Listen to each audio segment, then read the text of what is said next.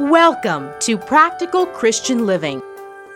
When Jesus had told Peter, Peter, before this night is done, you are going to deny me 3 times. The good response to Peter would have been, I haven't known you to ever be wrong, Lord. I can't see myself denying you, but help me. That would have been the right response. But what did Peter say to Jesus instead? No way, I will not deny you. Jesus calls us to follow him with everything we have. We might fall, sure, and we might blow it.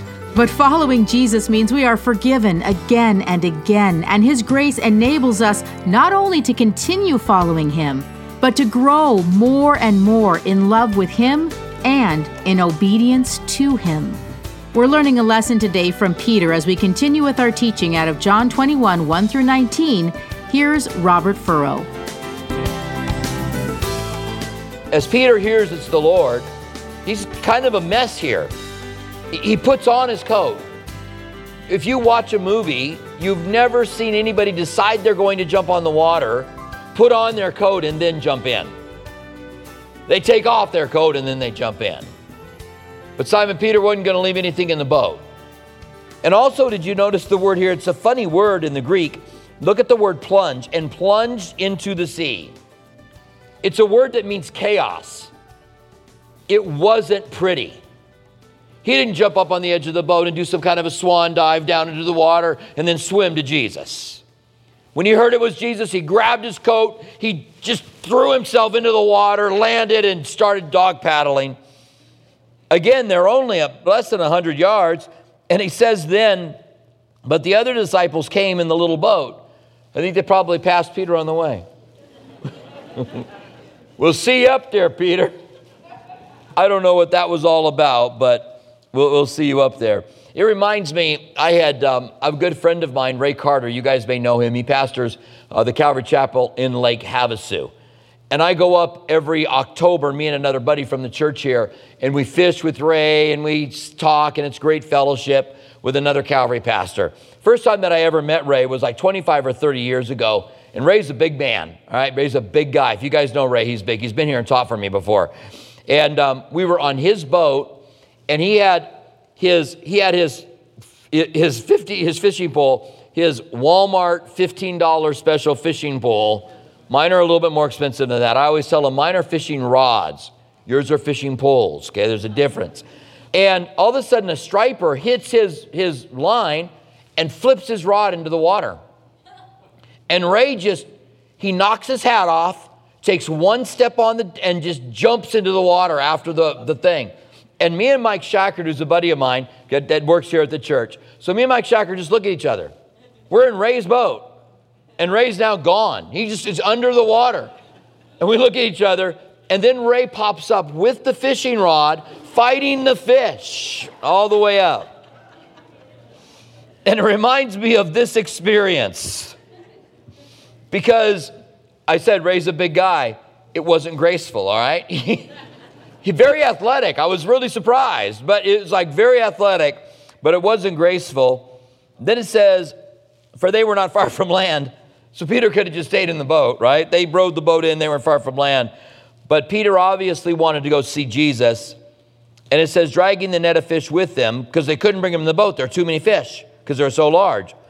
Then as soon as they came to the land, they saw fire and coals there, and fish laid out on it and bread. And Jesus said to them, bring some of the fish you just caught. He's already got fish prepared for them. Now I wonder how Jesus prepared this breakfast for them by the Sea of Galilee. Did he go out and catch the fish? Did he, bring some grain with him? Did he cook them all? Or did he say breakfast? And poof, there it was. I don't know that we know, but Jesus wants to eat with them. That's just that, again, that's a sense of dining. We eat breakfast with who we like. Very rarely will we have a meal with someone we don't like. Even more rare will we have a breakfast with someone that we don't like. And so Jesus is fellowshipping with them. He's dining with them here in order to have that fellowship. It says, and then as they were on land, they saw fire with the coals there, And we can't help but think of Peter. Now, we don't know if this is maybe a couple weeks later, but we can't help but think of Peter at the fire in the courtyard where he denies Jesus. And this is all about Peter. And in verse 10 it says, and Jesus said to them, bring some of the fish that you just caught. He wants some of those fish up here. And then it says in verse 11, this is an interesting verse. Simon Peter went up and dragged the net to land full of large fish, 153. And although there were so many, the net was not broken. In the earlier account where he had not caught fish all night, cast his net in when Jesus said to, the net broke.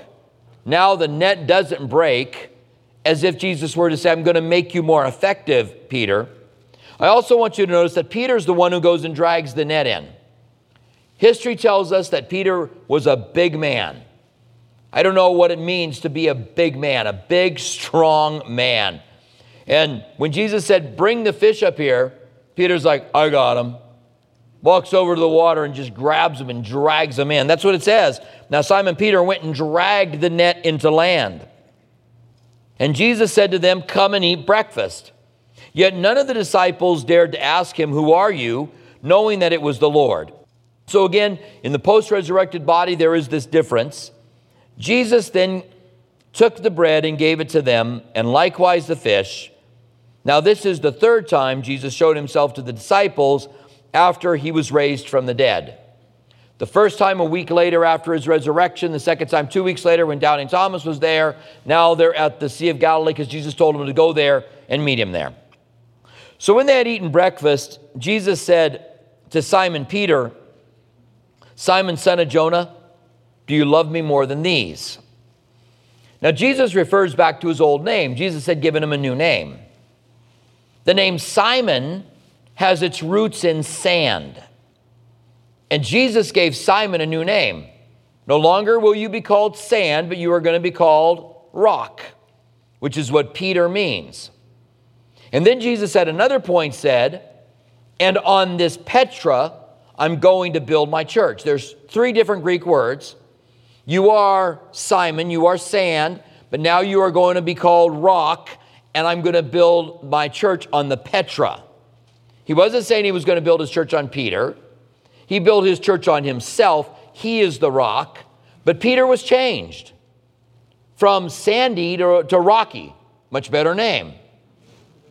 But now Jesus says, Simon, you're acting like Simon now. You're going back fishing. You're going to go back to your old lifestyle. I've given you a new name, but you're going back to Simon. And then he says, son of Jonah. And that's kind of funny that his dad's name is Jonah. They were both fishermen. Simon has some problems with fish, and Jonah had some problems with fish, right? He went and ran and went the other way. Kind of doubled up on Simon, son of Jonah. Yeah. Do you love me more than these? The question here is always, what are the more than these? Jesus had said to them, bring some of the fish up here. He'd already made them breakfast. The fish they were going to eat was already there. Bring some of those fish with you, he said. So maybe he said, Simon, do you love me more than these?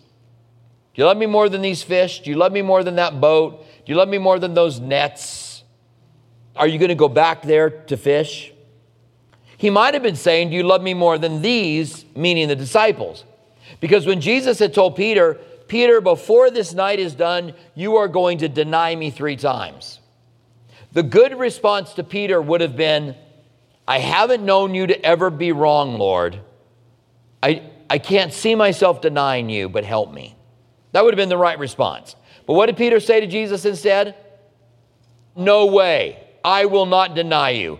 In essence, he said, Jesus, you're wrong. I won't deny you. All these other guys can deny you. Maybe pointing them out. James, John, Bartholomew, Matthew, all these guys, they're going to deny. I won't deny you. Again, it might have had something to do with his stature. He's like, are you kidding me? I'm not going to deny you. And so when he says, do you love me more than these? Do you love me more than these disciples? Do you love me more than these fish? Maybe even both of them. And Jesus uses the word for love. There's 4 in the Greek language. There's agape, which is an unconditional love. The Bible tells husbands, love your wives. The word is agape. It means it doesn't have anything to do with feelings. It has everything to do with a decision. Like the great theologian Clint Black said, love is something you do. That's agape. It's something you do. You say, I will love you. It's unconditional. It's interesting to me. I mean, the Bible tells everyone in the Bible to love one another, right? It uses the word agape. But directly talking to wives, it doesn't ever say, wives, agape your husbands. It says, wives, phileo your husbands. That's the word for being fond of. That's the word for kindness. So in other words, it says, husbands, love your wives, agape your wives, unconditionally. Wives, just be nice to your husbands. It's the kind of where God goes, just be nice to them. The Bible also says that wives are to respect their husbands, and I think there's a lot to that. This is not a message on marriage, but I think that there's something about men and receiving respect and leadership that is really helpful in a marriage. And so he says to him here, this first word, Simon, do you love me, is agape. It's the love that God loves us with. For God so agape the world that he gave his only begotten son. And he says, Peter, do you agape me? This is the highest love. It has nothing to do with your circumstances. It has everything to do with your commitment. Nothing to do with your feelings, everything to do with your commitment. Simon, do you love me more than these? And he said to him, yes, Lord, you know I love you. But the Greek word he responds to is the Greek word phileo, which means I'm fond of you. You're like a friend to me. Peter has lost a lot of the confidence.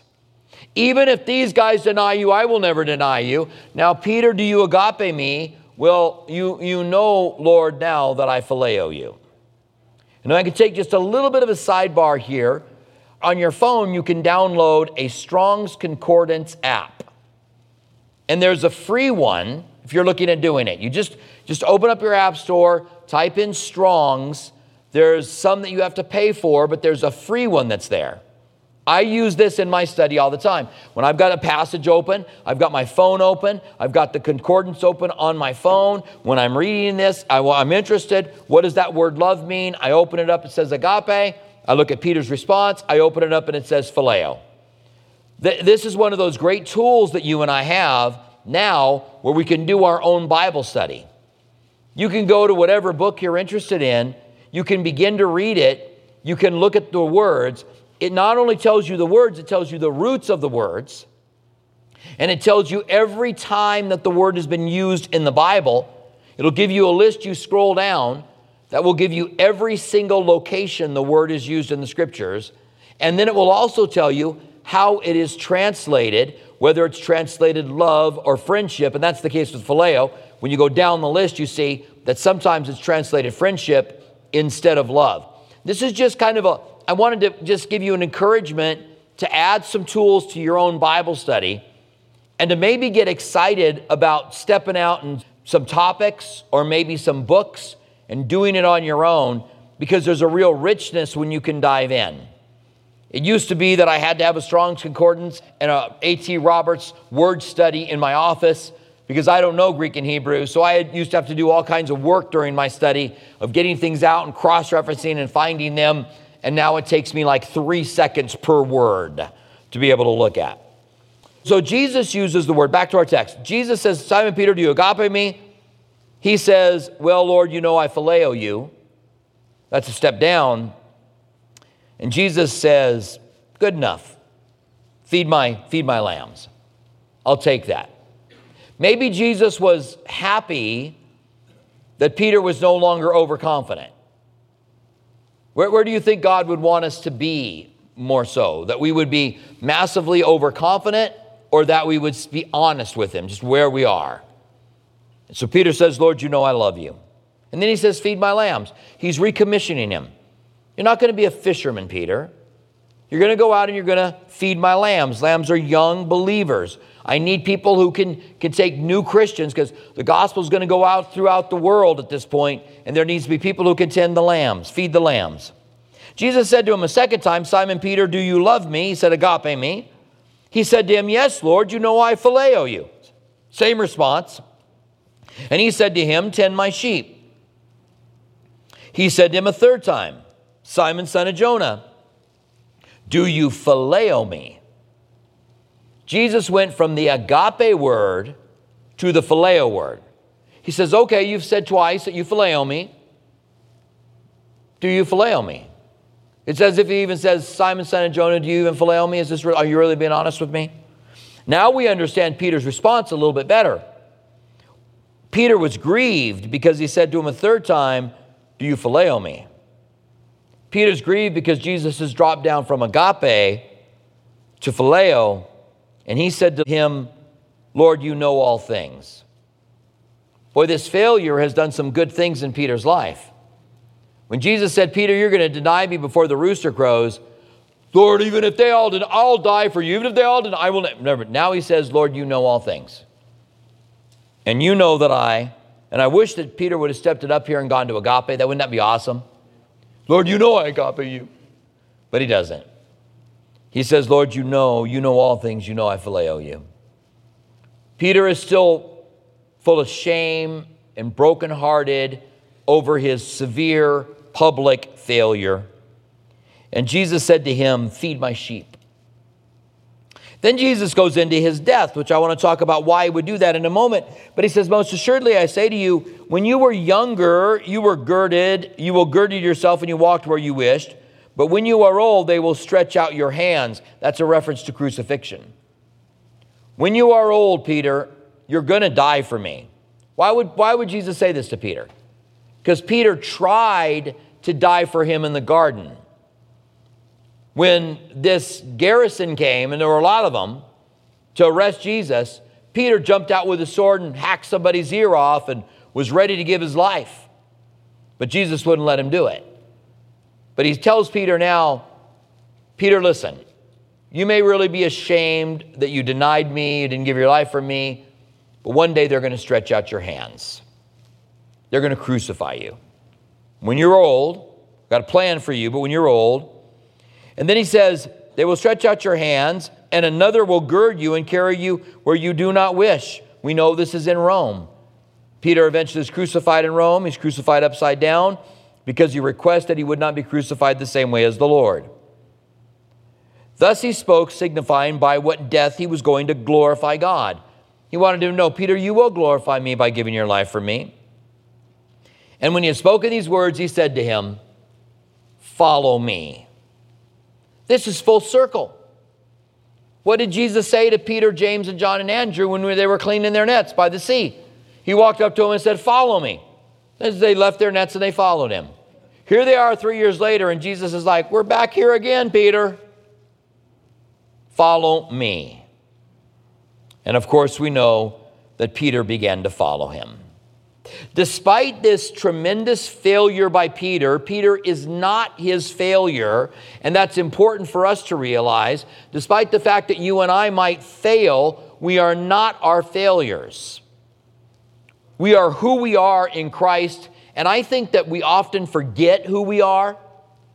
Let me give you some passages. I got a lot of them. I don't know that I have time to cover them all, but let me give you some passages that tell you who you are in Christ. Get ready to take some quick notes because I'm going over this fast. You are, first of all, you are forgiven. 1 John 1:9. If you confess your sins, he's faithful and just to forgive you of your sin. No matter the failure, if you confess it, he'll forgive you. Number 2, you are free. And I think of Romans 6:18 that says, you are free from sin. Peter was forgiven. Peter was free. Of course, Jesus said, who the Son of Man sets free is free indeed.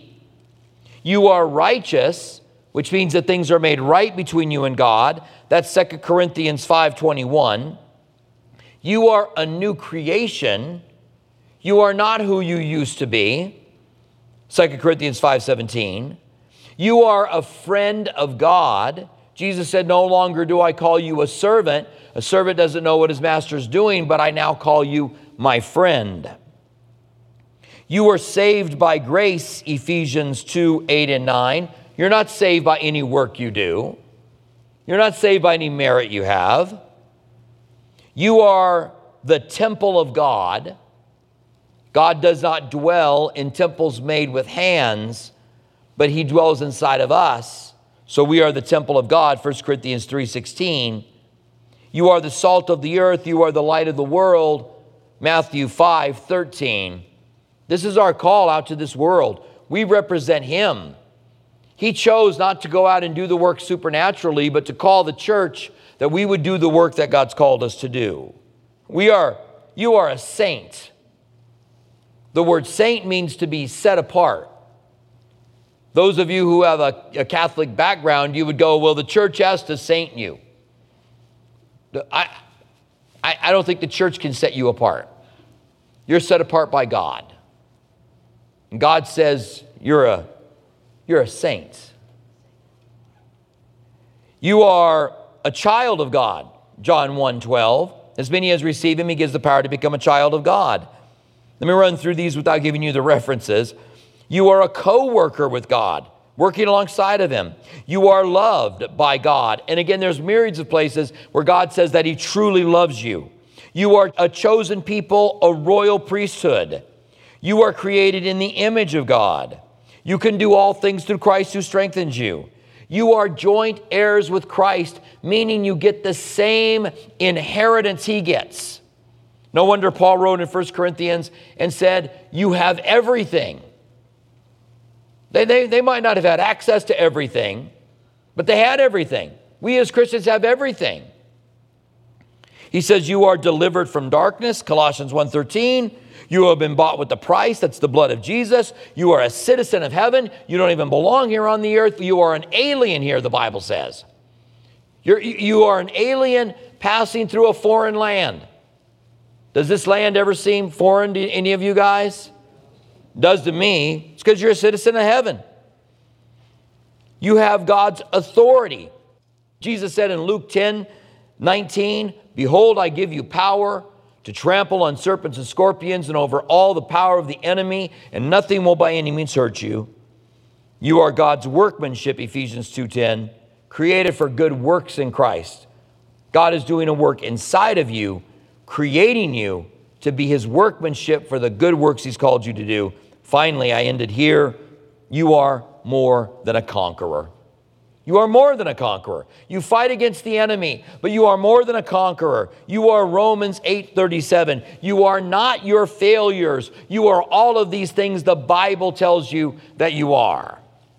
And even though you may have failed and feel like I can't offer God much, you've barely begun to scratch the surface because you have the Holy Spirit inside you. You have the call of God in your life. You are the light and salt of the world. You have been given the keys to the kingdom. Understanding who we are and being involved in the kingdom of God will make us much, much more effective. Stand with me, would you, and let's pray together. Father, thank you so much that we can consider these things in the life of Peter. And Lord, we do now pray that your Holy Spirit would help us, that we would not be overwhelmed with our failures. We know it's not a good thing we failed. We know it would have been better had we not failed, but we also know that you can use anything for your glory. And we pray that you would do that. That we surrender ourselves to you in a new, fresh way. Use us, we pray. In the name of Jesus, amen. Thank you for joining us for Practical Christian Living with Robert Furrow. We hope that our verse-by-verse studies truly help you to see that God is real. He wants a personal relationship with you, and His Word is life-changing. If you'd like to hear more of Robert Furrow's teachings, visit CalvaryTucson.com. For our local listeners, we invite you to join us at one of our two campuses. Our East Campus at Speedway and Camino Seco meets Saturdays at 6 p.m. and Sundays at 9:45 a.m. Our West Campus south of Palo Verde and I-10 meets Sunday mornings at 8:30 and 11 a.m. Our midweek service times are Wednesday evening at 6 p.m. at our East Campus and 7:15 p.m. at our West Campus. If you prefer, you can watch our service at live.calvarytucson.com and also on our Facebook page and YouTube channel. Our online campus is available during East Campus service times. If Practical Christian Living has blessed you and you'd like to donate, please visit PCLAZ.org. That's PCLAZ.org, where you can make a secure one-time donation or sign on to become a monthly partner on a reoccurring basis. Have you accepted Jesus into your life, or do you have questions about salvation? We'd love to hear from you. Email us at saved@calvarytucson.com. And don't forget to follow us on social media, Instagram at Calvary Tucson or Facebook at Calvary Chapel Tucson. We want to remind our local listeners that you can watch Practical Christian Living TV Sunday mornings at 8:30 a.m. on KGUN 9. Thank you for joining us for Practical Christian Living.